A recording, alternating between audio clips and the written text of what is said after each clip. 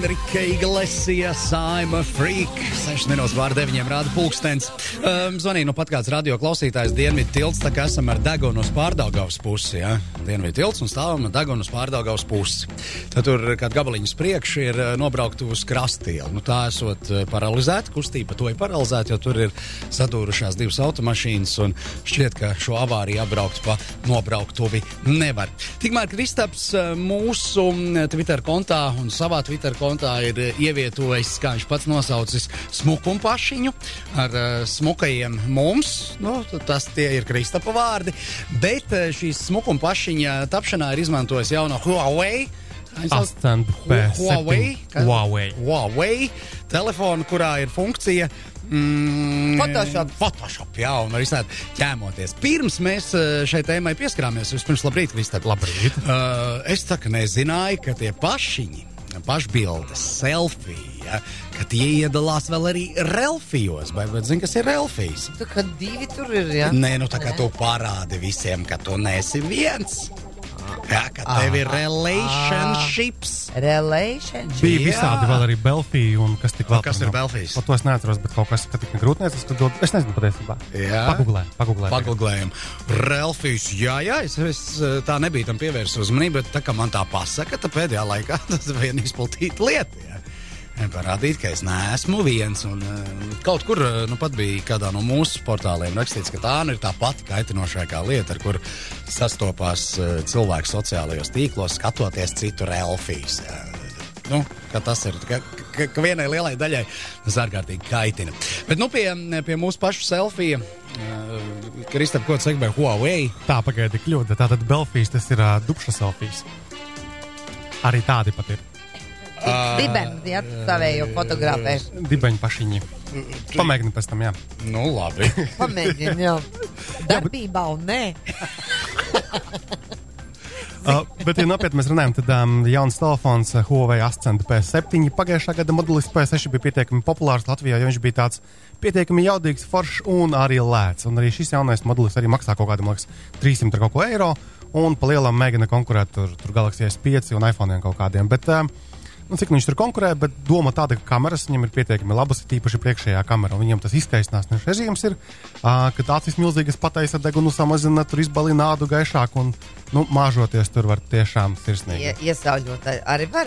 Tas ir tagad aktuāli. Jā, iesauļot, tur jāapskatās, vai var iesauļot. Gaņo, ka var. Mēs esam jau to visu izmēģinājuši, respektīvi to, ko Kristaps nosauc. Tu palielinājām acis, sašaurinājām degunu un sejas. Kļuvām ļoti, ļoti daļi. Jā. Es pieļauju domu, ka tāda es varētu izskatīties pēc tīfa izslimotā, tā kā Kristaps man uztaisīja.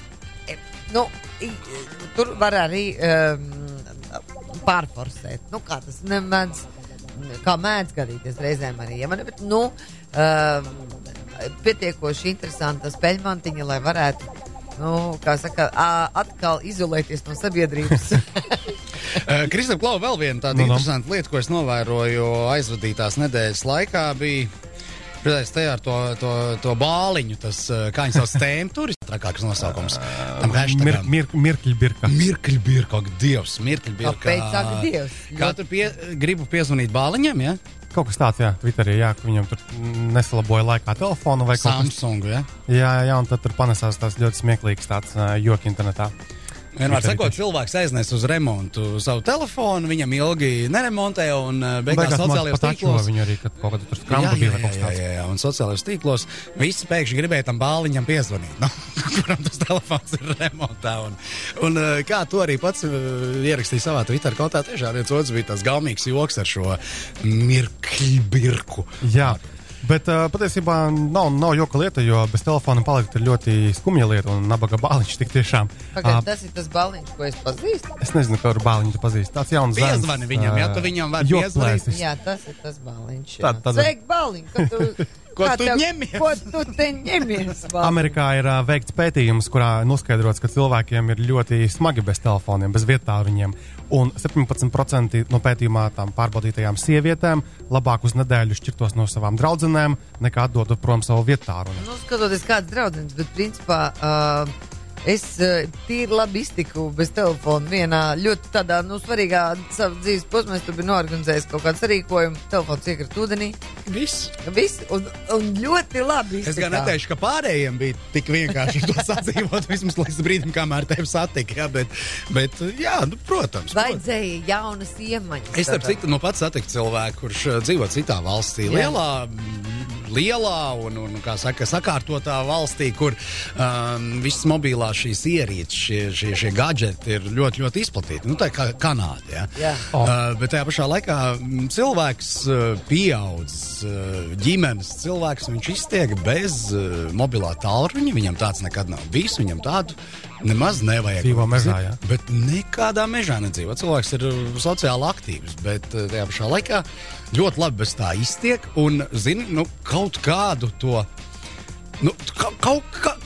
kaut kādā tajā sajūta līmenī es apmēram sapratu, kāpēc viņš ir izvēlējies dzīvi bez mobilā tāruņa un zina, viņš nav ne pa kapeiku mazāk zinošs vai, nezinu, jūtās apdalīts. Viņam mājās tā kā telegrāfā Viņam mājās ir vienkārši baloži. mājas telefons. Tā jau arī ekstra mūsdienās ir. Ja mēs runājam par Kanādu, tad Kanādā no 1. jūlijā ir stājis spēkā jauns likums sodi par mēstuļu sūtīšanu, jeb spamu. Un, ja mēs kādam Kanādas pilsonim sūtīsim mēstules, kā privātpersona, sots mums draud līdz $1 miljonam ASV dolāru. Ja sūtīsim kā uzņēmums, piemēram, tur Jānis Incorporated, tad sots līdz $10 miljoniem ASV dolāru. Tā ka visi tur beigas sašumējušies ar internetā, kas notiks, kā to izķers, bet pats fakts, ka... Bet definīcija par mēstuli, kā tā skan? Nevēlams ziņojums. Tiešām nevēlams ziņojums. Tur gan atkal ir atrunāts, ja tu, piemēram, esi kāds interneta veikals un tas cilvēks pret tevis kaut ko pirsis. Tātad nevēlams ziņojums, kas satur komerci informāciju. Piemēram, palielam varētu būt, ka jā. Ja es kaut kādiem saviem klasbiedriem izsūtu ielūgumu uz, nezinu, piemēram, savu dzimšanas dienu.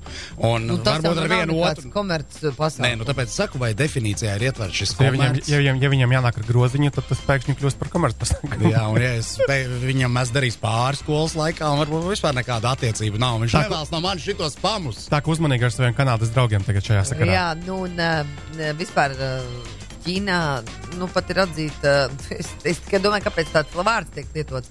Pirmā valsts, kur ir atzinusi, ka internets, atkarība no interneta ir pilnīgi klīniski smaga slimība, kuru ārstēja pilnīgi nopietni, bet kāpēc Ķīna ir pirmā, es nezinu. Ķīnā ir ļoti traki daudz gadījumu par tiem trakajiem gameriem, kuri var tur spēlēt līdz kamēr izlaiž garu.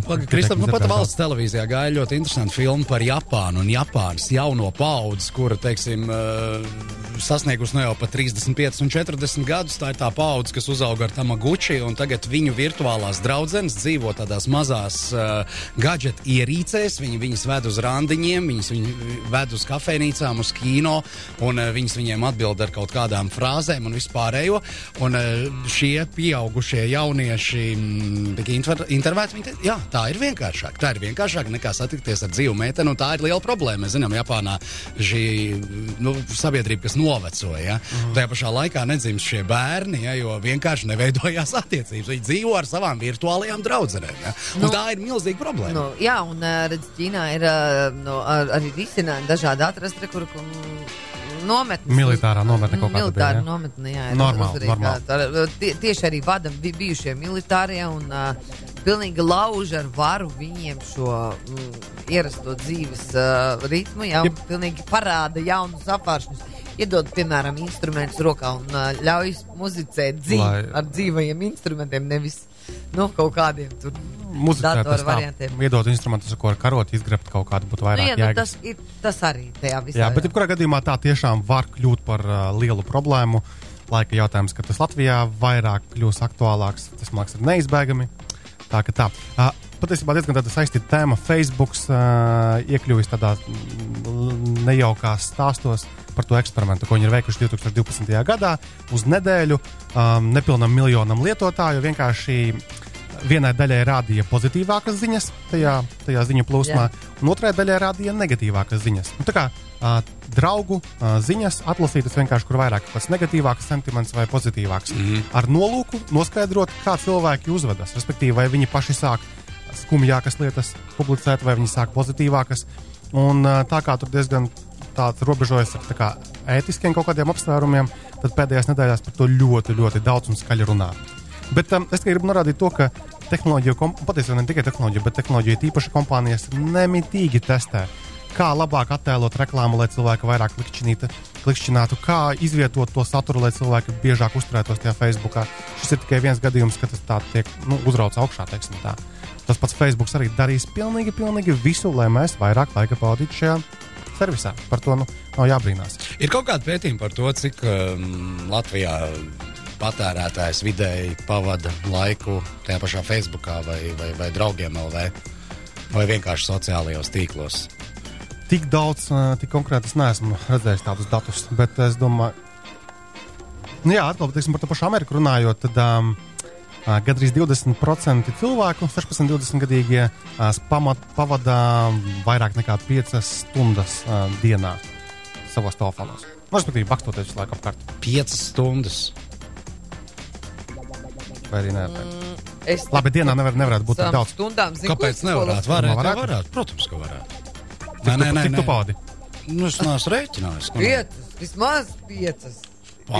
5 stundas. Es tikko lasīju tādu ievadu intervijai ar Jūriju Gulbu, kas ir Latvijas Telekom valdes priekšsēdētājs, ka vidējais Latvijas iedzīvotājs, ieskaitot arī zīdaiņus, pie televizora diennaktī pavada vairāk nekā 5 stundas. Ko? Pa televizoriem, ieskaitot zīdaiņu, tas, kas velk uz leju. Jā. Vai arī zīdaiņi tagad arī kopā mammi sēž pie tā televizora. Jā. Hilnieks, mammas gaumē. 5 stundas. Ugunsgrēku skatās jau. Nē, labi, futbola laikā es saprotu, kā spēles ilgums, plus mīnus ar visiem ekstra laikiem. Jā, tas sanāk, divas spēles. Futbols, tas citam 4 ir ugunsgrēks un viss. Jā. Man jau tas futbols kaut kad beigsies, ugunsgrēks jau diez. Vai kādreiz beigsies? Tas gan, jā. Bet tev sāksies cits futbols. Pēc 4 gadiem. Bet Eiropas čempionāts. Labi. Respektīvi, tu vari tikt pie sava futbola visu laiku un nemitīgi.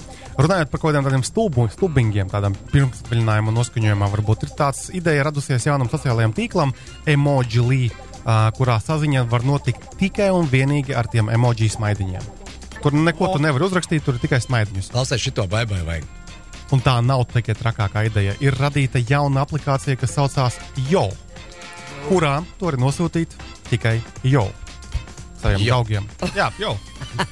Izstāst, viņi tikko palaid garām to iepriekšo. Tāda emoji.li, tāds top sociālais tīkliņš, kurā tu varēsi tikai ar smaidiņiem apmainīties. Tikai, komunikācija, iedomājies. Var pacelt īkšķi uz augšu.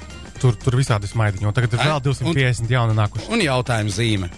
Kā tu jūties? Jā. Tur var traki visu kaut ko izdarīt. Bet par to pašu Yo aplikāciju runājot, amizantākais ir tas, ka jau aplikācija ir spējusi piesaistīt $1 miljonu ASV finansējumu. Aplikācija, kurā var nosūtīt tikai Yo. Cilvēks māks iet uz galu jau mazliet. Lūk, un vēl tāda interesanta lieta, kas ir, nav gluži pirmā svaiguma, bet tāda Snapchat. Es nezinu, varbūt Latvijā kāds izmanto, jo tāda doma ir kāda tā kā saziņas aplikācija, kurā mēs varam nofilmēt mazu video vai fotografiju uzņemt, piemēram, es aizsūtu baibai, un baiba to bildi var redzēt tikai, piemēram, 1 līdz 10 sekundes ilgumā. Un pēc tam bilde pastāstīja par to, jā. Jā, bet, teiksim, šī aplikācija ir arī nenormāli populāra kļūst, arī piesaistījusi vairāk nekā 60 miljonu finansējumu, un maija mēnesī katru dienu vairāk nekā 700 miljonu šādu bildīšu un video tika sūtīti šajā tīklā. Kas ir veiksmīgākā aplikācija, kas ir izveidota Latvijā? Veiksmīgākā. Kā to vērtē, kas ir veiksmīgākā? Vairāk naudas nopelnījis? Nē, labi, jā, es saprotu, mums ir visādas pamata aplikācijas, kuras lieto tās pašas internetu banku aplikācijas un tās pašas draugiem LV aplikācijas. Nesen bija pētījums. Facebook jau nav Latvija, bet es domāju, kas ir aizgājis pasaulē. Kas ir pasaulē grūti spriest, bet populārākā Latvijā joprojām ir draugiem LV aplikācija. Vismaz LMT pētījumā rudenī bija par to runa. Lūk, bet atkal turpināt vēl tā kā noslēdzot arī par tiem stulbingiem, ir radīts arī Goat simulātor, respektīvi kazas dzīves simulators. Spēle, kurā mēs varam darboties kā kaza. Galvenais uzdevums šajā spēlē ir radīt pēc iespējas lielāku postu. Iedomājams, kā video spēlītas, kurā mēs kaut ko skraidam, daramies. Un mēs esam kā kaza šajā spēlē. Mēs skrienam, spridzinām tur benzīntanku, tur kaut ko ar mēli aizķinām. Nē, runā par to tikko iespēra vienā zibens tepat Latvijā. Varbūt kaza tur ieskrēja iekšā. Jā, pat aizdītajā diennaktī, jā. Kurā vietā? Šie ugunsdzēsēji tvertnes dzēsēji, lai neaiziet, lai nav nopietni. Uzmanīgi tad ar kazām. Un teiksim, ņemot vērā, ka ir baigi populāra tā spēle palikusi, radīts arī kaķa dzīves simulators. Un tu vari tēlot kaķīti, kurš lēkā pa plauktiem, visu gāž nost no tiem plauktiem. Es gribu kaķīti! Un tā vēl nav trakākā lieta. Ir radīts akmens simulators, kurā tu... Nedara neko. Jā, tu tēlo vienkārši akmeni. Tu apaut ar sūnu! Es zinu dzīvu vienu tādu. Ne bez šitā simulātora. Katru dienu skatīties, kā tu apaudz ar sūnu, neko nedarot. Laika gaitā, kā tu šļūts, piemēram, no kalna lejā ripo, reāli cilvēki ar to pat iemanās nopelnīt nemazu naudu. Tā ka Latvijas Nokia nākamā varētu būt, ja kāds izdomās kaut ko vēl interesantu, piemēram, ceļa staba simulators vai kaut ko tādu. Pa simulatoriem viss beidzam, jo tāpēc, ka tas jau ir izdomāts. Jā. Vienīgais tu vari vēl tālāk iet tajā visā jokainajā pasākumā un tu vari būt kāds cilvēka ķermeņa daļas simulators. Mēģināt iztēloties, kā jūtās viena kaut kāda tava ķermeņa daļa. Tas varētu būt tāds viens labs simulators. Kristap, kā iet tiem, par kuriem mēs tagad tā kā vairāk mazliet interesējamies, jo jūtam tādu tā kā atbildību, kā iet Erdog? Erdog, viņi savāca tos 250,000 mokas, ka viņi vāc arvien vairāk, bet patiesībā es kaut kā neesmu piefiksējis, kas jauns ir pēdējās dienās. Viņi tikai laikam testē, kuras papildus krāsas piedāvāt, bet viņiem kopumā iet labi. Viņi ir pirmkārt savākuši to, ko viņi gribēja. Tas nozīmē, ka tiks uzsākta ražošana. Es neesmu droši, ka jau atbraukuši atpakaļ no Amerikas tie radītāji, kas tur slavināja un promotēja savu pasākumu, bet līdz ko būs atpakaļ, es noteikti apjautāšos un varbūt viņi var atnākt ciemos un pastāstīt. Darētu jau, tas tāds veiksmes stāsts patiesībā. Jā, bet tajā pašā laikā mēs atceramies pēc sarunas, cik tajā ir ieguldīts darbs, jā, un tas ir tas darbs, kur tev kaut kādu laiku ir jāstrādā, uz iniciatīvu, jā. Tu jau nezini, kā šis produkts aizies, vai aizies, un viss tās lietas. Tipiski jā, ja grib panākumus, tad ir jāiegulda darbs. Tas tev, ne visiem veicas kā tās aplikācijas radītājiem. Varbūt tas arī baigs strādāt. Viņš 8 stundās radīja aplikāciju un paskat dabūja miljonu. Investīcija. Jā. Tā kā, jebkurā gadījumā ir jāstrādā, un es tiešām apjautāšos, kā viņiem veicas un kādas viņiem ir atziņas gūtas par to pasākumu, jo tiešām, nav Latvijā daudz tādu uzņēmumu. Es domāju, tādu jauno iestācēju uzņēmumu tehnoloģiju jomā, kam ir tādi, lieli panākumi. Bet paliek vairāk, un tas ir tik forši. Mums tojās atvaļinājuma laiks, vai arī gadžetu pasaulē vasara ir tāds mazliet klusāks laiks? Gadžetu pasaulē un tehnoloģiju pasaulē vasara tiešām ir klusāks laiks, jo visi gatavojas enerģijas rudenim, jeb tā kā holiday seasonam, lai uz Ziemassvētku brīvdienām būtu jauni produkti. Galu galā rudenī mums būs jauni iPhone, lai mēs zinātu, ko mums pirkt. Vasara tāda relatīvi mierīgāks. Paldies, Kristaps Kutēls pie mums, kā parasti ceturtdienās, uz tikšanos nākamnedēļ, un tad jau saprotu, ka arī tu dosies. Tāda mazliet mazā pauzītē kaut kur apkārt patusēs un tā. Labi, Kristap, atā. Atā.